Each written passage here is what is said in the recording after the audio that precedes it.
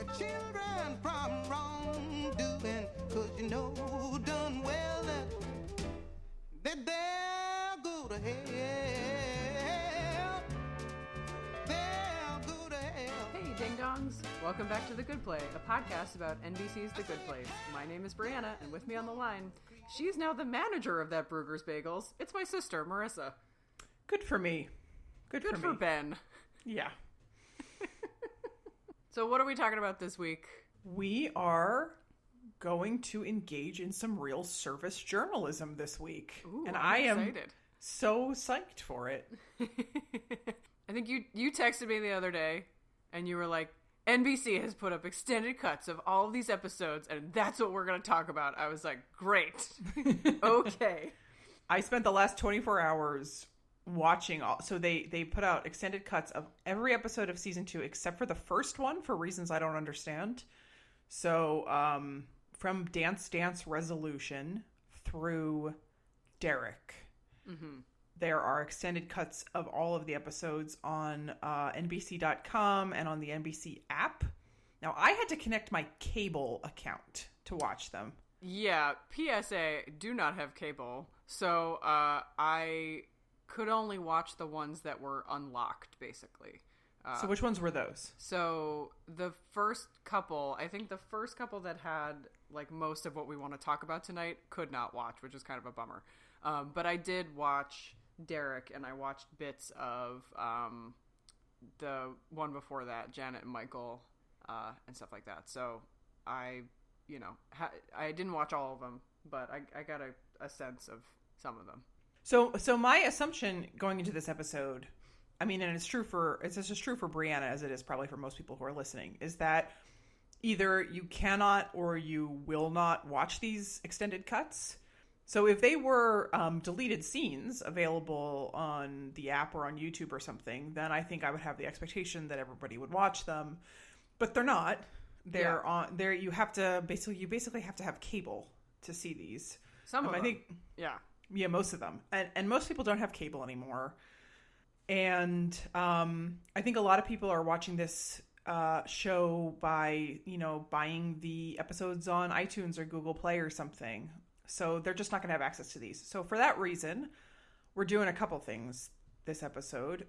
First of all, I'm going to go through and pretty minutely describe the extra scenes or the changes that they've made to each of these episodes. And then I'm going to do something that I haven't done before, which is that I'm going to patch in some of the more significant clips from the episodes that we're going to discuss. So 30 seconds to a minute of dialogue that I'm just going to kind of drop into the episode. And then we will be able to sort of discuss them because Brianna, will have heard it, I will have seen it, and all of you listening will have heard it. So that is what I'm talking about. This is some real... this is a good deed. I think this is going to get us into the point range of getting into the good place. I feel pretty good about it. I think so too. Yeah. So I'm just going to power through, and I'm going to talk about the changes that were made in each of the episodes, and then we're going to walk back and talk about some of the most significant things. And this is when I will patch in some clips. So in Dance Resolution, this is probably some of the most significant changes of any of the episodes. So I should say off the bat, I was working off my memory for this whole thing. So it's possible that I missed. There were definitely a couple places in all the episodes where they would put in like one extra line or something. And I'm not saying that I have perfect memory of all the episodes enough that I could pick out every single line, but I could definitely pick out extra scenes. So 3 major things in Dance Resolution. Number 1, right before Eleanor goes to her soulmate's jazz poetry recital, Jason asks if she's planning on sleeping with her fake soulmate, Sebastian. Eleanor says maybe, and Chidi gets super upset and storms out. Number 2, Vicky and Michael have a slightly longer conversation when all the Bad Place employees decide not to show up for orientation, but we don't really get any extra information from that conversation. And the third thing that's different in Dance Resolution is an entire extra scene on the train from the medium place back to the neighborhood. Eleanor is freaking out because she just saw the tape of the two of them confessing love to each other. Chidi misunderstands her emotion for being upset about and worried about this whole scheme that they've cooked up with, you know, talking to Michael. And then they talk about, well, he says, you know, maybe we didn't even get to Mindy's place in every iteration. So how many times have we been rebooted? And Eleanor kind of clings to that like a life raft and says, oh, in fact, we've probably been rebooted hundreds of times, and every single permutation of everything that could have happened has probably already happened, and I feel so much better. And Chidi is obviously confused by this. But, you know, this is obviously she's trying to explain away this VHS tape. Okay, next episode, Team Cockroach. Jason's story about a guy asking him to put turtles in a duffel bag and smuggle them or whatever. It's a little bit longer. What I actually noticed from all these episodes is that Jason's lines tend to get cut the most ruthlessly. So there's a lot of times where he has a slightly longer joke or series of lines, and they just get left on the cutting room floor. He seems to be sort of like the least essential character, so they tend to. Manny Jacinto. Yeah, well, it's not his fault, but you know, they tend to sort of snip the edges off of things that he says just to make time. Chidi asks Michael if soulmates are real. Michael says he has no idea, but he hopes not because it is a, quote, lame idea. When Tahani is pretending to be a bartender at her sister's party, some random dude asks her for an Irish enema, which she says is Baileys and Sprite in a Ziploc bag. And I was like, I'm glad that joke got cut. That's not a very good joke. Blech. Yeah. I love Baileys, though. Oh, as do we all. And then this was the thing that I was like, thank God this got cut. Vicky's whole I will survive thing is like 10 times longer. You know, like in the episode that airs, she just does, at first I was afraid I was petrified, I think, or maybe the next line as well. Yeah. But this is, I mean, she goes like all the way into the chorus. It is so long. I wonder if they had to do that just to like, in case they had to cut around it or something.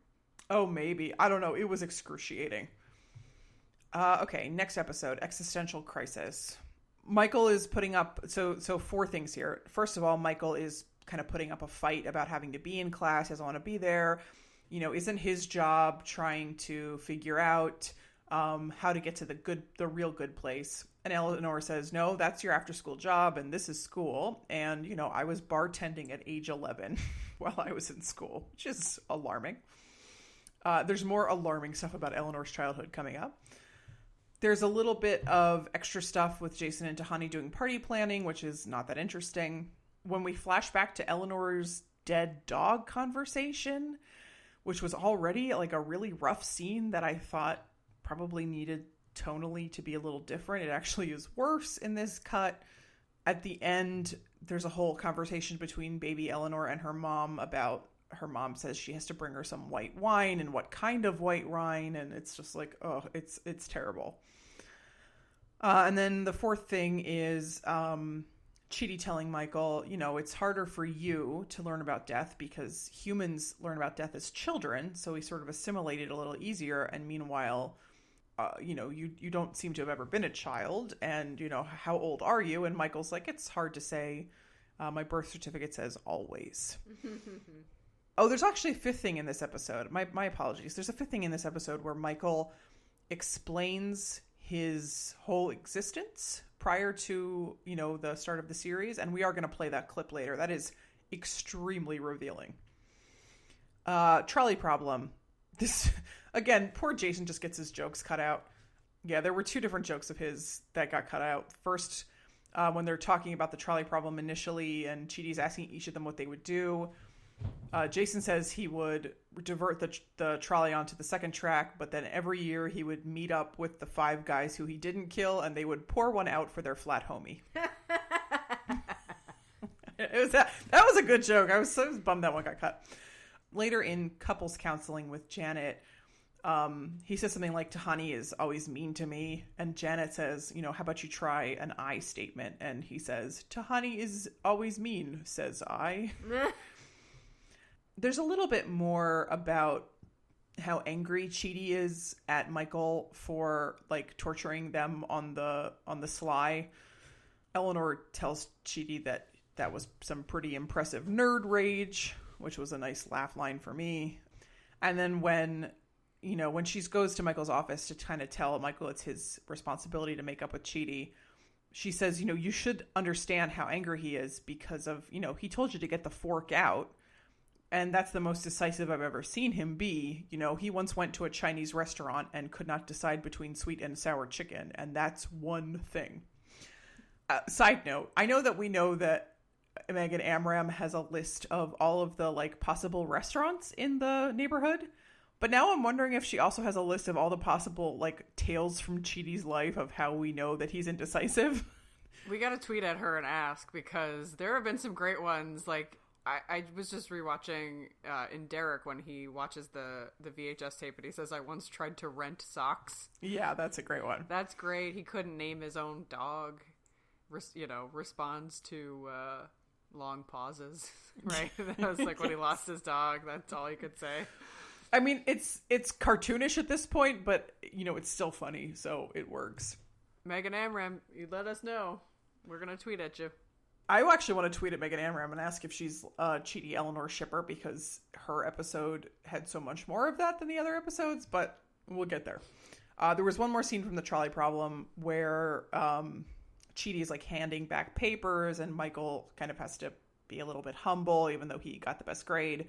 And the only thing that's interesting in that scene is that Chidi explicitly says, we really have to pile on these lessons because Vicky could figure this out at any moment, which... It's funny because that's obviously the stakes, but we don't get reminded of it that often in these episodes. Almost like they're trying to kind of hand wave it away so that the end of Derek is more shocking. Oh, yeah. 2 more episodes. We're almost done. There's not much in Janet and Michael that is new. There's a little bit more about what exactly Jason wants to ask from Janet when Janet is offline, like donkey sauce. When Janet is first booted up, there is an extended scene between her and Michael. And I think it was interesting. The only thing that I found really sort of interesting and revealing in there was that she told Michael specifically that it is not her place to levy any judgments on the rules of the neighborhood or the residents. So that's apparently a built-in rule to Janet's, which then kind of makes it make a little bit more sense as to why she's pretty cool with the whole situation when she figures it out or when she's told what's going on. Yeah. But it does make you wonder, what's going on with the good place neighborhoods that's what she has to be programmed with. What are the rules in some of these places? Or are there no rules? Oh boy. You think it's just a hedonistic paradise? That's alarming. I don't know. I guess we'll figure it out. Yeah. Yeah, at the end, for spoiler space, we should talk about the titles of the next couple episodes, because those did get released. Oh, cool. Yeah. So staying in Janet and Michael here, there's a little bit of extra silliness with Derek. There's a whole scene where he and Janet, she gives him a kiss, and he's like, that was a kiss? I liked it. That kind of stuff. It was funny, but, I see why they cut it. And at one point, Michael offers to just take away Jason's memory and leave the rest of them, which I thought was an interesting solution, although a little bit cruel. On the gripping hand, though, would it even make a difference? Jason is so clueless. Who, if he lost his memory of the last couple weeks or months or whatever, what does it really matter? And then in Derek, there's a kind of a funny line where Janet says to Derek, save the drama for your mama, and technically I am your mama, and I don't want it. They actually cut out a couple of mommy jokes, I guess because it probably made people uncomfortable. Yeah, the whole part where, well, you'll get to it, but the whole part where Michael tries to reboot them both or kill them both, basically. Yeah, so why don't you talk about that, because you did see that, and my memory of it is not perfect because I've just binge watched all these episodes over the last 24 hours. Yeah, so that's the one I watched a couple hours ago. So Michael is like, well, one example is, or one way that we can solve this is we can just reboot both Janet and Derek. Effectively, as we've seen from what happens with Janet, it's basically killing her, and she begs for her life every single time as a failsafe. And so turns out Derek does that too, which makes sense because Derek is basically Janet, like an extension of Janet. And his reboot like button thing is so janky. It's really funny. It's pretty hilarious. And so Michael's standing between them, and he goes to reboot Janet or kill Janet or whatever, and Janet is like, no, please, Michael, no, please, I have a son and a boyfriend. He's my boyfriend's son or whatever. I don't exactly remember what she says. Yeah. And then he turns to Derek and he tries to reboot Derek, and Derek is like, no, Michael, I'm basically a baby. Would you kill a baby? And so like it goes back and forth between. So I can see how then when like a couple, not even a couple minutes later, but like literally a minute later, Darcy Carden and Jason Mantzoukas are making out in order to like get Janet to reabsorb all of the information from him, that it would be real weird because he was just like, I'm a baby, and she's like, I'm his mom. Like that's yeah. I think probably someone watched the initial version and was like, yeah, cut that. Someone from NBC Standards is like, are we sure we want to do this? I don't know. It feels like Standards and Practices does not care about the show. CF the wind chime penis, but that made it through. But you know, still funny. Yeah. Yeah. And then there was one, and then the thing you referenced at the very beginning of this episode, where Eleanor makes some reference to a guy at a Bruegger's Bagels, and Janet says, "Fun fact: he's still at that Bruegger's Bagels, and he's a manager now." Good for Ben. Good for Ben. So that is it for all the changes for the extended version of season 2. I hope I was able to tick you all through that with sufficient alacrity that you don't feel like you have to go sign up for cable just so that you can get. I didn't feel, for the most part, most of the changes were fairly superficial. However, we are going to discuss sort of the two major things going on with the changes that were substantive. And the first is the Chidi Eleanor shipping, and the second is Michael's sort of discussion of what his existence is actually like. Which one do you want to hit on first? Let's do shippers first. So let me play the clips for you from Dance Dance Resolution. So first, here's the clip where Eleanor says she's going to go meet her soulmate Sebastian. You guys ready for our lesson? We're talking David Hume today, bundle theory of the self, baby. Sounds like a real banger, but you guys gotta scram.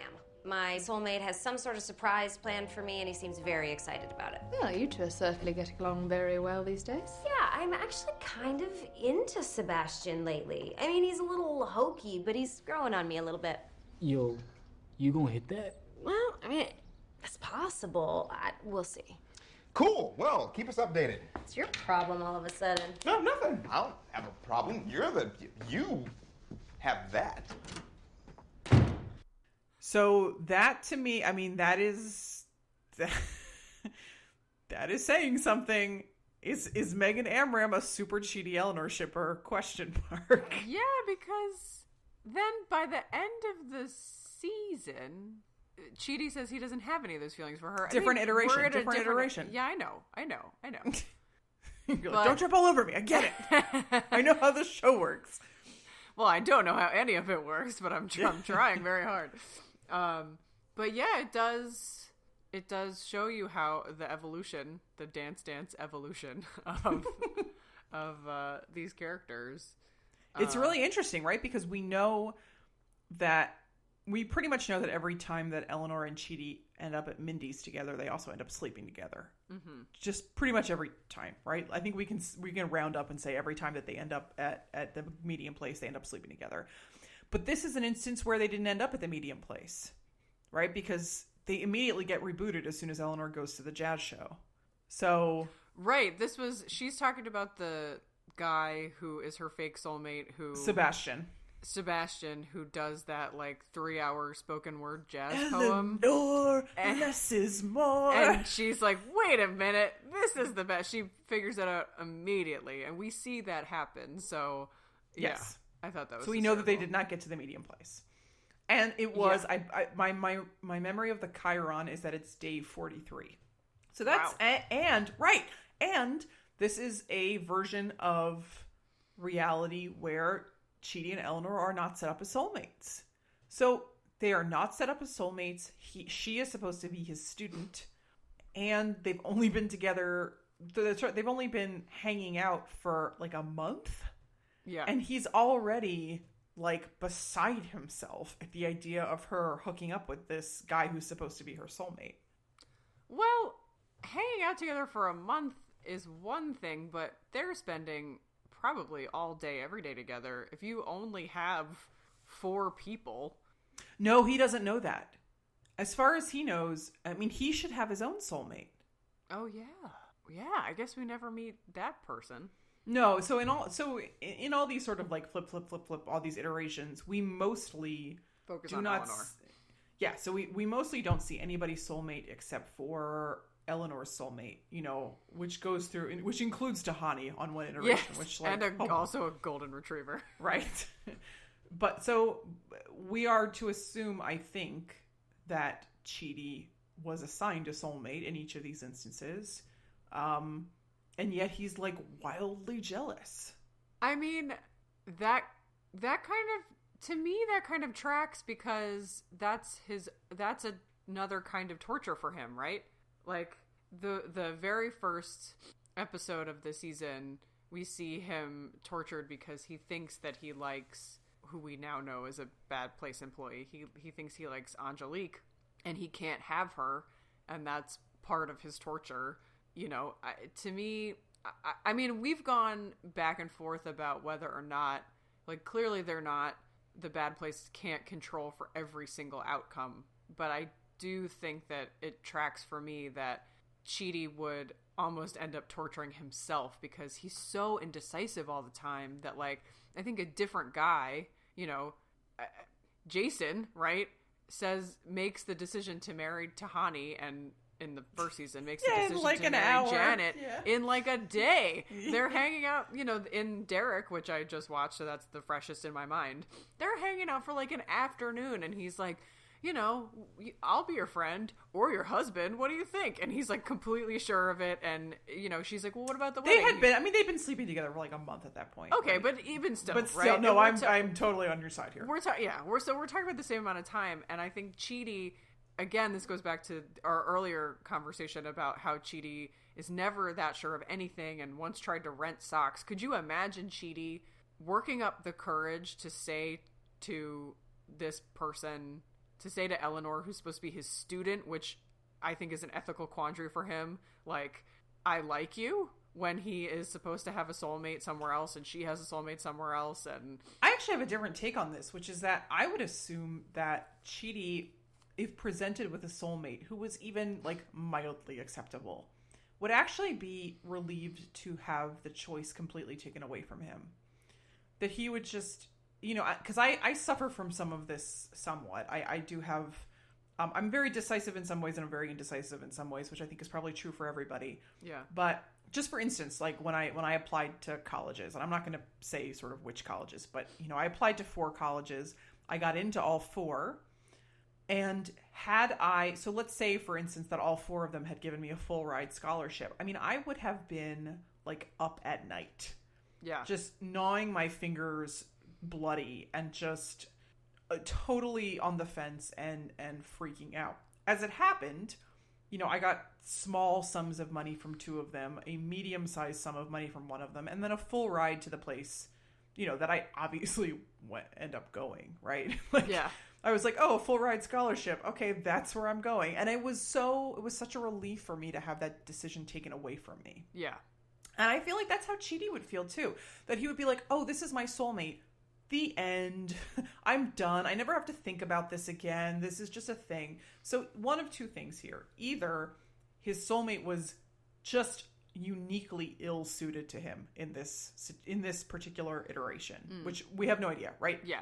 But this is my thought process. Okay. Either his soulmate was uniquely ill-suited to him and he was like so dissatisfied that, you know, his heart keeps looking, so to speak, or like the magnets that are Chidi and Eleanor are so polarized towards each other that he cannot help himself.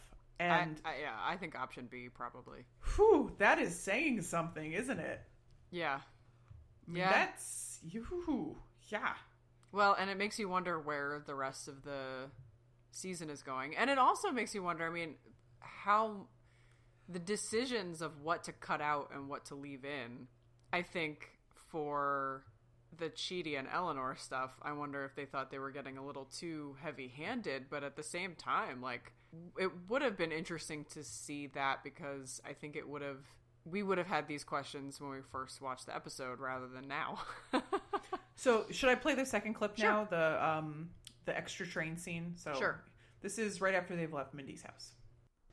So, that's the plan. We find Tahani and Jason, we bring them up to speed, and we confront Michael directly. You holding up okay? What? Yeah, I'm fine. Don't worry about me, man. Worry about yourself. You know, keep your mind your own fences. Why are you acting so weird? What? It's an expression. Keep your mind your own fences. It's very famous. It's a famous word grouping. I get it. You're freaked out. I am too. You know what's really freaking me out? We've been to Mindy's 16 times, but how many other times have we been rebooted? Like, there must be dozens of times where we didn't get to Mindy's, right? Yeah, maybe even hundreds. Like, we've been rebooted so many times that every possible permutation of every scenario has probably happened at least once. You know, we've said things or done things. That doesn't matter. Everything that's happened is utterly meaningless. Oh, I feel better. How? So that scene, I kind of see why that scene got cut, because I think that we get that same information from Eleanor on other occasions, right? That she kind of feels like it was a fluke. Mm-hmm. Is that right? That we kind of get that information from Eleanor, maybe in other episodes, like it was a fluke, it was a one-time thing, and, you know, it's not something to be worried about. Is that right? Well, and we also kind of hear it from Mindy when she says, like, you guys hooked up a lot when you were here, but you only ever said I love you this one time. Right. I also just felt like the dialogue, like Eleanor's dialogue in this was a little more exposition-y and technical than I would expect from her. So I wonder if that's part of the reason why they cut it out too. Oh yeah, she did. She used the word permutation, and I was like, does she know the word permutation? Yeah, that's kind of how I felt. I was like, you know, I would expect to hear something like this from Chidi or from Michael, but not, or from Janet, but I wouldn't expect to hear it from Eleanor. Yeah, I think they gave it to the wrong person, kind of. Yeah, so this scene probably, it was correct to end up on the cutting room floor. Yeah. But it did kind of make me think, like, so this was the Megan Amram episode. I mean, as far as I know, this was the only episode she wrote this season. She's like an executive or a supervising producer for the whole series, but I think this was the only one she wrote. And although I want to look that up, and so it makes me wonder, like, is she like a super Chidi Eleanor shipper? I think we gotta ask her. Yeah. Just tweet at her like, "Hey, we've got a super important question for you." When she inevitably comes on this show for the most gangbusters, awesome interview of all time. I don't know. I think it's sort of one of the central... This show is fundamentally... I mean, it's about philosophy, but I think it's fundamentally about relationships, because that's how the philosophy becomes real, right? So you do have all of these different characters, how they act towards each other, and in each of the permutations are like little examples of how ethics and philosophy becomes actionable. So I think it is fundamentally about relationships, and I think Eleanor and Chidi's relationship is one of the most interesting, if not the most interesting relationship. So for the record, Megan Amram has written 3 episodes of The Good Place, but only 1 this season, and it was Dance Dance Resolution. Okay. So, I mean, I think the other most interesting relationship is Janet and Michael, and they had a whole episode dedicated to that. Yeah, I totally agree. It was really affecting to watch that episode again. You know, when Michael says, you know, the answer is... The reason is friends. That's right, the reason is friends. And since we're speaking of Michael, would we like to transition over to talking about this other sort of half of... So let's put the Chidi and Eleanor stuff aside. Okay. The only other thing from these extended versions that I felt was really worth delving into was this really fascinating monologue from Michael. This is during the existential crisis episode. And this is when Michael is mired in his existential crisis. This is after Chidi has asked him to consider what death would be for him, quote unquote retirement. And it's before Eleanor tells him to shove down his feelings and he turns into midlife crisis man. Mm-hmm. So they are at Eleanor's house, and this is the conversation that happens. Hey there, buddy. You feeling kind of empty? Like there's a gaping chasm in your soul? A tumbleweed blowing aimlessly through a vast desert of nothingness? Mm-hmm. You think that nothing we do matters, right? Yeah. Well, here's the thing. Life isn't meaningless, and you are the very proof of that. I used to feel the way you feel right now, but it turns out everything we did on Earth mattered. In fact, actions had an actual point value. So life had a tangible meaning, which means that you don't have to feel this way anymore, buddy. Existential crisis solved. You're right. Your lives aren't meaningless. Everything on Earth counted for something. Sure did. The same is not true here in the afterlife, where I exist and have always existed. Okay, but there has to be some sort of value system, right? I mean, how else do you judge the value of your actions outside of work? There is no outside of work. None of us exist outside our jobs. We have no homes, we have no hobbies or relationships. We get the names of people to torture. We torture them. We get more names. Ah, okay. So you don't actually know if there's any purpose or larger meaning in all of this. No. Cool. Cool.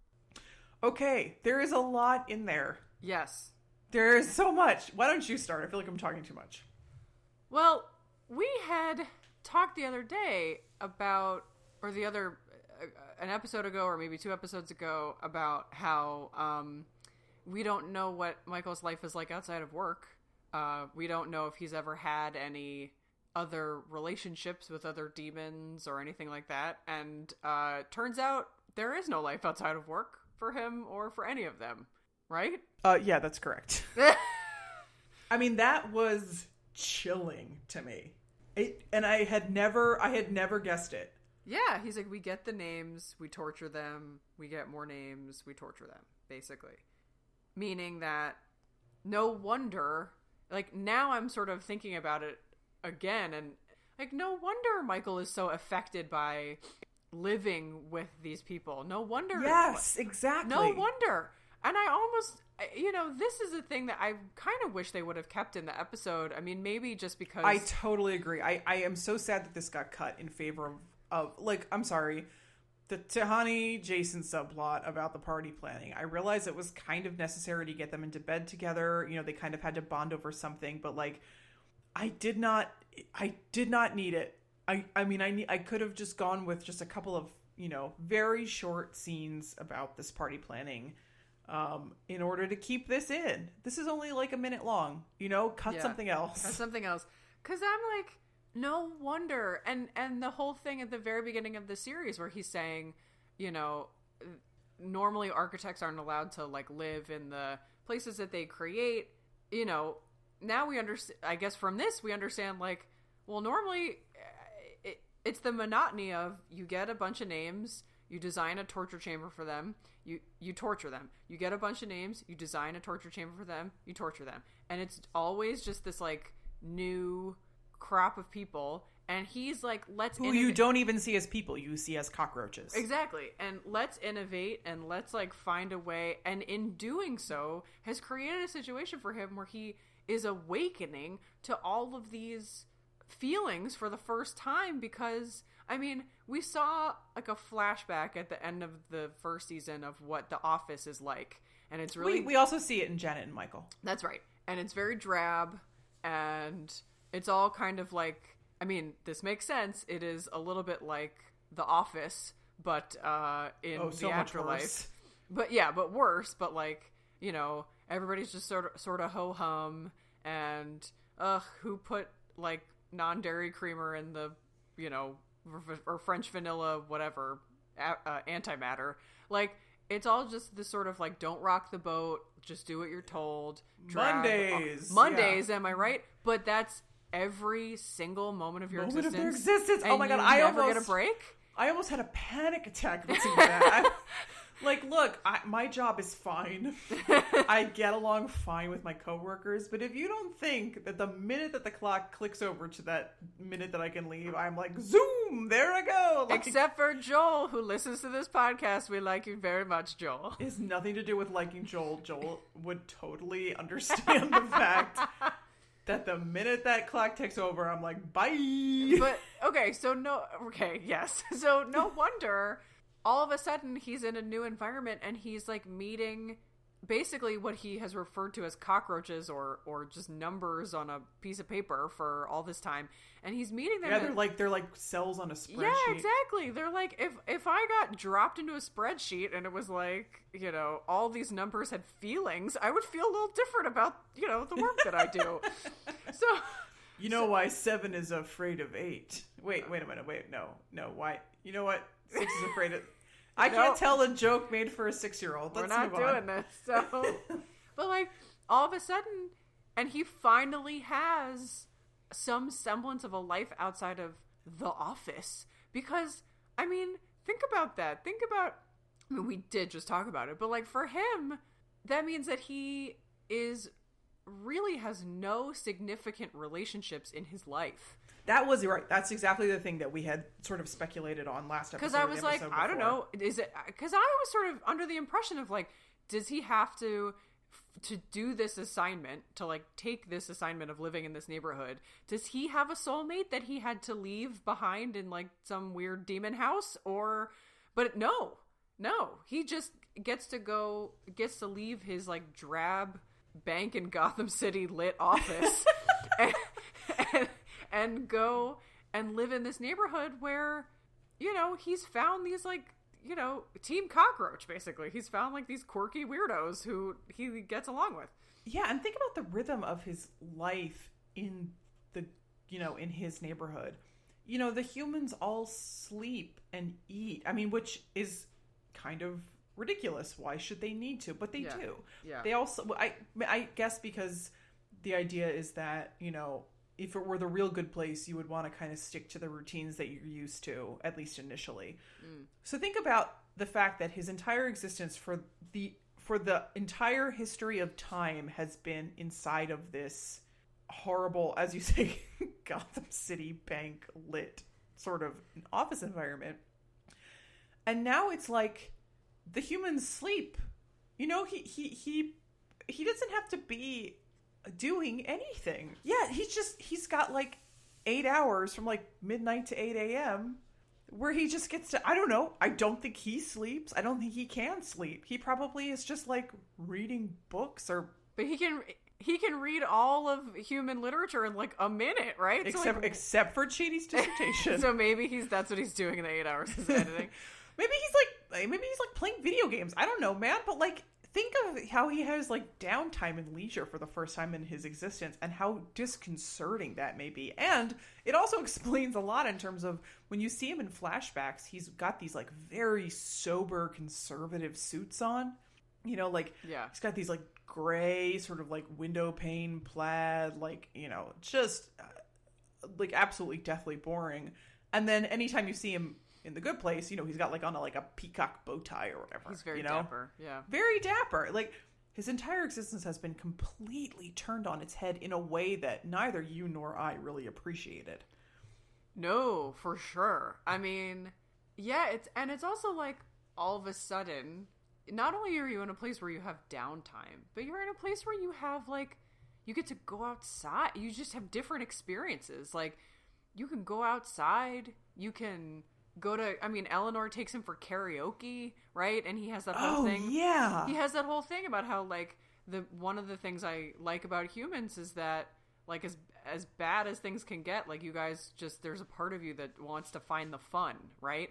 And, I mean, I don't think I fully appreciated it at the time because we are humans, obviously, we looked at Michael's office job and thought, well, looks really drab and boring. But like, I don't know. At least he only has to do it for 8 hours a day. Yeah. Or like, you know, maybe he's got a hobby, or maybe they go out after work and they all kind of unwind and talk about, you know... Maybe he's got like a really nice long lunch hour. Yeah.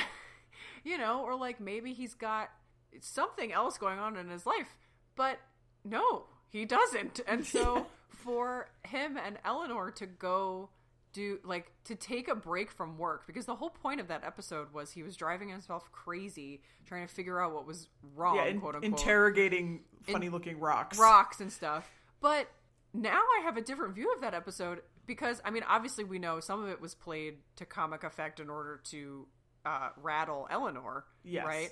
But if he's only ever known work, then he doesn't know how to take a break, even if some of it, like, I know some of it's supposed to be torturing her, but he doesn't know how to take a break. So she literally, for the first time, was like, no, let's go take a break. And he actually was. Like, they went and did karaoke, and he was, like, completely thrilled by it. And, you know, looking back on it with this knowledge, like, he's never done anything like that before, because he's never been outside of his desk bullpen. Two things. First of all, I think this answers the question that we had earlier about whether his love for humans was like an affectation, whether it was like a true thing, or whether he was trying to fool everybody, you know, by painting him as this like sweet, harmless guy. Yeah. I'm going to say that it was not a put on. I agree. That he sort of yearned for this different existence that humans have, even though, you know, human life can be incredibly painful and incredibly short, that he envied human existence to some degree. Yeah. And that's why he's always sort of, you know, being obsessed with paper clips and things of that nature. Yes. Second thing, this really raises some questions for me about all the Bad Place employees that he got into this scheme. Yeah. So if you are, you know, John Q. Bad Place employee. If you're the hot mailman, what was his name? Chad? I don't even remember. Chris. I think Chris. So yeah, say you're Chris. And normally, you know, I think we were imagining 8 hours a day he was twisting people. But no. Yes. He was twisting people continuously without rest for millennia. Oof. And yet somehow he preferred that to, you know, kind of getting to move around this, you know, open world with lots of different people. And, you know, it had some difficult, quote unquote, difficult acting work for him to do. But so I guess my point is that it does seem like Michael is a very different kind of demon than most of the demons who he is working with. Because it seems like for most of them, all we see is them complaining. And, you know, so putting Vicky aside, I suppose. Yeah. You know, when we kind of catch those Bad Place employees smoking cigars, you know, they're like, what was wrong with whatever was fine, whatever sort of terrible torture, you know, Lansing or whatever. What was wrong with Lansing? Lansing was fine. Lighting people on fire, yeah. Whatever. So these are all demons who haven't been given a taste of what you and I think, would call freedom. Are like, why would I want this? I want to go back to the existence where I am basically on an assembly line torturing people without surcease for my entire existence. And that creeps me out. That's really rough. That is really, really, really rough. Because, yeah, I mean, I think I did imagine, as you were saying, that if you're somebody like Chris who doesn't seem to have a lot of imagination or particular aptitude for something, but you're really good at twisting people, that you could do that for 8 hours a day, and then you clock out and, like, you know, like John takes over the twisting for the night shift, right? And you're like, hey, bro, like, working hard or hardly working? Like, and you just sort of pass each other. And then you go home and you, I don't know what demons do. Like, maybe he twists open some beer bottles and knocks them back, you know what I mean? Maybe he goes to the gym, right? This is like the kind of guy who would maybe want to watch, like, Ice Road Truckers or something. Yeah, you watch a couple episodes of Ice Road Truckers. You maybe watch, like, you know, some, I don't know. But it just, that you would have some kind of watch some NFL Red Zone, right, with Jason, like that you would have some kind of like cool down period from being in a pit all day twisting people in half, and then you treat it like a job, but it's not your job, it's your whole existence. It is your whole existence. I mean, it also makes me wonder rough. about those. Do you remember those guys who came and visited during the first season who were the Adam Scott Brigade? Yes. How could I forget my boyfriend? My boyfriend, So Adam Scott. what was their deal? I mean, I desperately want to know. We haven't gotten to those episodes yet in our Guilty Knowledge rewatch, but I desperately want to know what their deal is. like they do karaoke and they snort the concept of time. I mean, they act like party girls, and yet, if to go back to this clip, like, what are they actually doing all day, every day? Are they just the best actors that the Bad Place has, but really their whole existence is like, you know, lighting people's butts on fire? Like, what is their real jobs? Well, that's what I want to know about those guys in particular, because, you know, after the reveal, you're like, but wait a minute, that means, I mean, I think we had a whole episode where part of what we talked about was like, oh, Adam Scott's character is just someone that Michael has to like pass in the break room. Like, they're not rivals. They work together. They're probably both like middle management level at the Bad Place, but it's just so happens that, you know, they were really good actors. But to be honest, who knows? Because Michael seems to be a lot more of like a sweet, soft boy to take from one of our other favorite podcasts. And Adam Scott seems like a real bee. So like, how do you, I don't really know how to square that. Yeah, it does. I mean, they present the image of the Bad Place to the quartet as being kind of the way that Christians in contemporary America think of Satanists, like hedonistic and just so amoral that it's even difficult to have a conversation with them. Yeah. But completely insufferable maniacs. Right. Yes, exactly. But if we take sort of what we've seen in the flashbacks and this speech by Michael, like, that can't really be their real lives, right? I mean, unless there are different departments, which there must be. But Michael says, you know, Department of Human Affairs gets human bodies. So my assumption would be that if you have a human body, you're in human affairs. I know actually logically that does not track. If I was taking the LSAT, I would get marked down on that question, because everybody who is in human affairs gets a human body does not imply that everybody who has a human body is in human affairs. But I think in the real world, it's like, okay, Cheaty. I think in the real world, it's like fairly safe to assume that. Yeah, I don't know if there are different like teams within human affairs. Who knows? I mean, we need an org chart. We need to call. Yes, we desperately need an org chart. Megan Amram, we're gonna ask you: are you a Cheaty Eleanor shipper? Do you have an org chart of the Bad Place that we can look at? Because this just raises like so many more questions. Yes, I particularly want to know where Sean falls on that org chart. I desperately want to know that. Also, where like, Amy he's Poehler not falls CEO. Yes. He's not CEO. No. I'm pretty confident of that. Yes. He's just like one rung up the chain from Michael, I think. And I think that he has people he reports to, although we literally never hear about them. Right. But we need an org chart stats. I need all of the branches to have designators. You know, this is the A group and the B group, and this is the A1 subgroup and the B2 subgroup.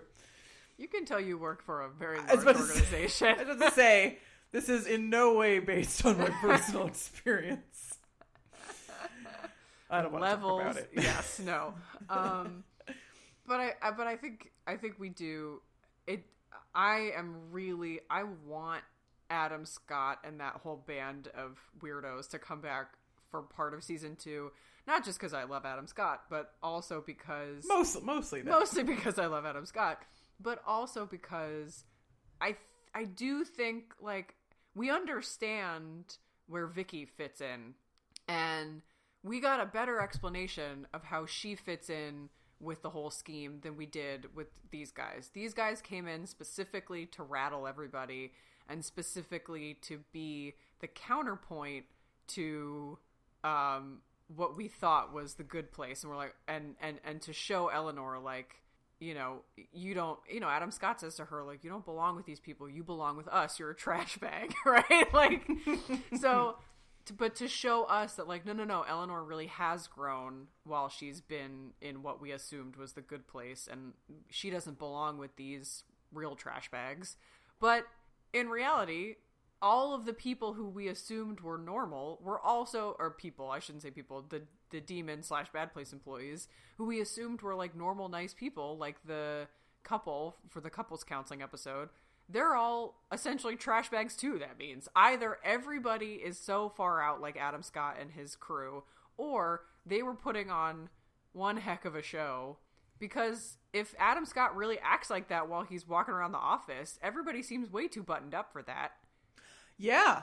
And yeah, I don't think anybody would put up with it. I think that they would just, you know, scoop his soul out with a diamond ladle or whatever.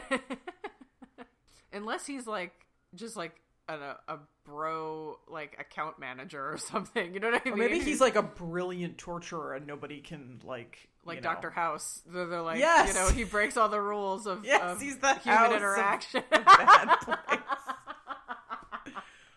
True story, if Hugh Laurie and Adam Scott were in something together, I would be there. I would be first in line. I'd sign up for cable for that, that's for sure. If you have not, listeners, if you have not watched through the comedy sketch show A Bit of Fry and Laurie from like the 80s or 90s, gold. It is so good. It is Stephen Fry and Hugh Laurie doing all these sketches that are just like, each one is hilarious. It's like, it was like the Key and Peele of its day. That's how I feel about it. It's like Fry and Laurie, Key and Peele. Most sketch shows I don't care for, but those two are brilliant. Yeah. And if you haven't watched Adam Scott in anything that he's ever done, I don't think that I have. Oh, you gotta watch. Oh, except he was in that Wet Hot American Summer sequel. Yes. That's right. He played he plays Bradley Cooper. He played Bradley Cooper. That's not a very meaty role for him because he's trying to be somebody else. Please, I'm like, it's also not good. I'm sorry. No, I Wet Hot American Summer was like one of my favorite movies, and the prequel I was okay with, and the sequel I was like, oh, this is garbage. No, I agree. I had the exact same reaction. I'm begging you, and I will beg you every single episode that we do this. I am imploring you to watch Parks and Recreation because I know.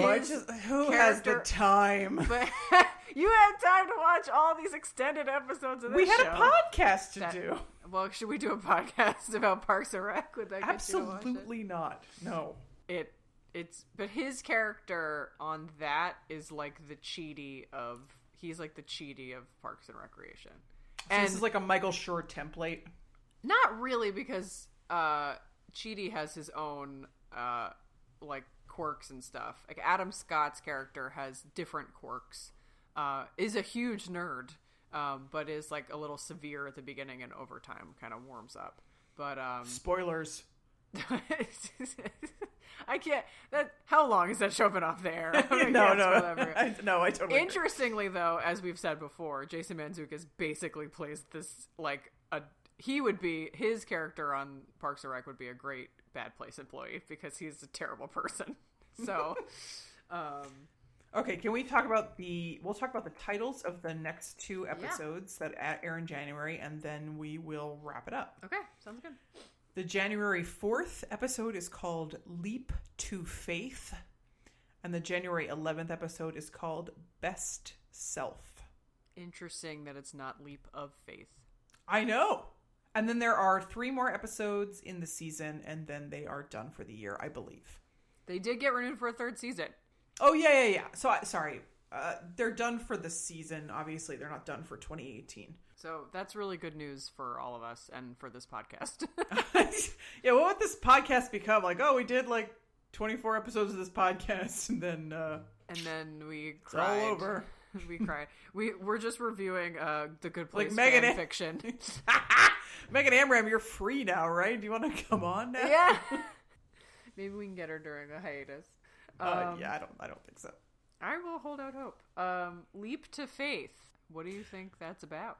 My only guess is that Michael specifically mentions a different form of transportation, but he never says what it would be. And I think Eleanor says transportation is a main character. Sorry, not Eleanor. Kristen Bell, when they interviewed the cast at the beginning of the season, said something like transportation is a main character. Yeah. So my only guess is that there is a literal leap to faith. My only guess is that they can actually jump up in the air and somehow reach the good place, or which that is it's like ridiculous. a Thelma and Louise. That's just a abbreviation that I haven't heard from you in a while. Or that it's like a Thelma and Louise situation where they're like in a vehicle. Oh God. But like they're in a vehicle and they have to make an impossible jump. Or take the jump off the cliff and to have faith that the good place will catch them on the way down or something. Woof. Man. None of these sound like things that Chidi would be happy of doing. No, but like they are in extremis, you know? I mean, they can't sustain 5 episodes of, heightened, panic and running around and trying to avoid Sean. So it can't all be like this.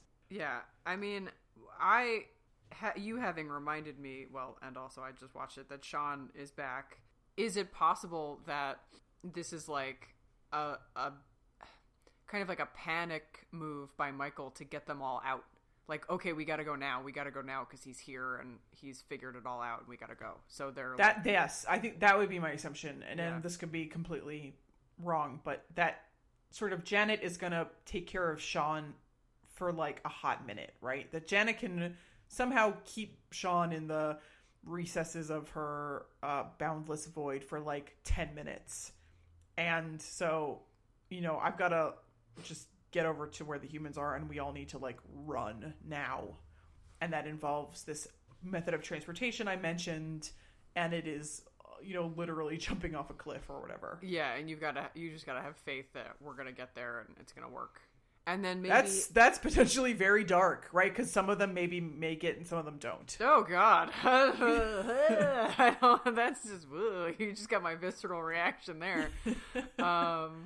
Yeah, I mean, and then best self could be if they make it to the good place. Maybe they see what the other side is like.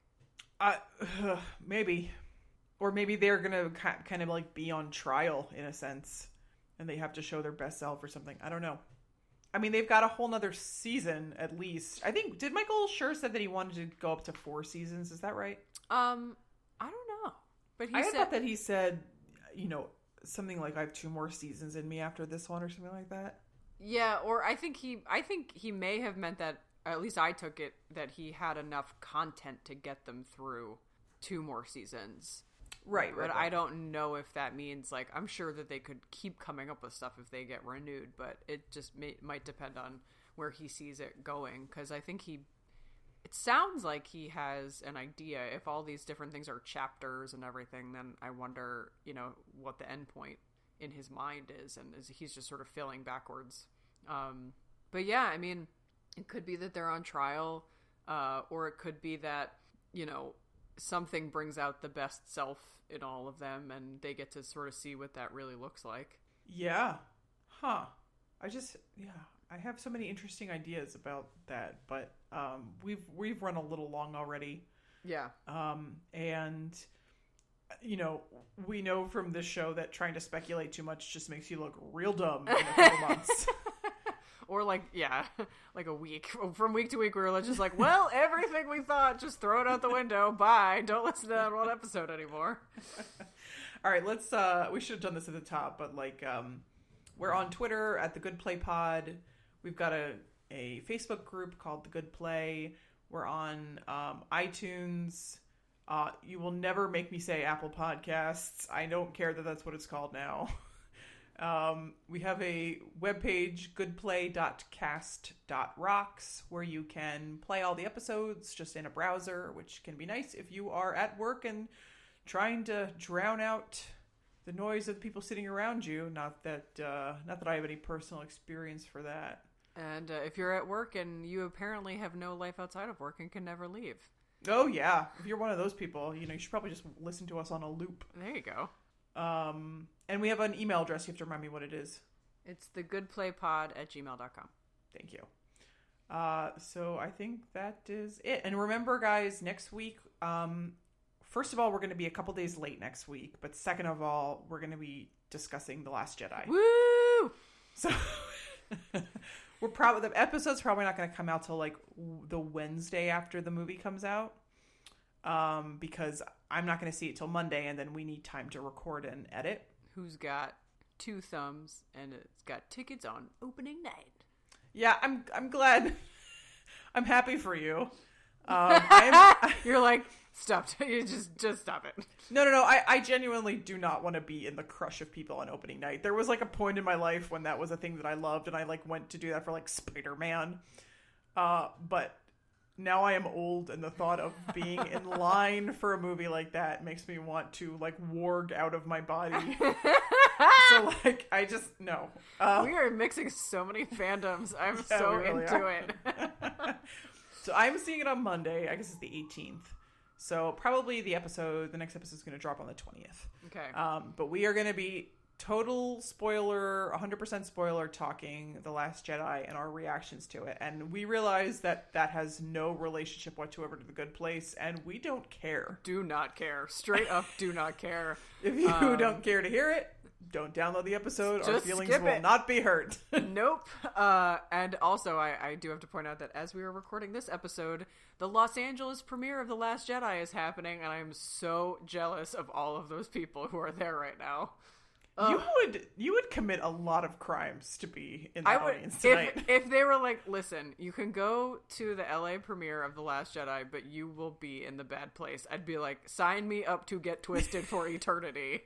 If it means that I get to be in the same room as Oscar Isaac and Daisy Ridley and Mark Hamill and just sobbing my face off. And John Boyega, he got there eventually, and right? my boy John Boyega and everybody else just sobbing my face off every time Carrie Fisher is on screen. Yeah. Also, BB-8's probably there. Oh yeah, probably. You could get a picture with BB-8. That would be like the pinnacle. That would be the pinnacle of your life. I would just like evaporate right there. I'd be like, and I will never do anything better than this. And I'm just assumed into heaven. Or in my case, I made a deal with the devil. That's how I got there. Adam Scott shows up and is like, we gotta go. Yeah, I know. All right. Alrighty. Let's wrap this puppy up. All right. Until next time, may the Force be with you. All right, ding dongs. We'll see you next time for The Last Jedi Pod. Knock, knock, knocking on heaven's door. Knock, knock, knocking on heaven's door. Knock, knock, knocking on heaven's door. Knock, knock, knocking on heaven's door.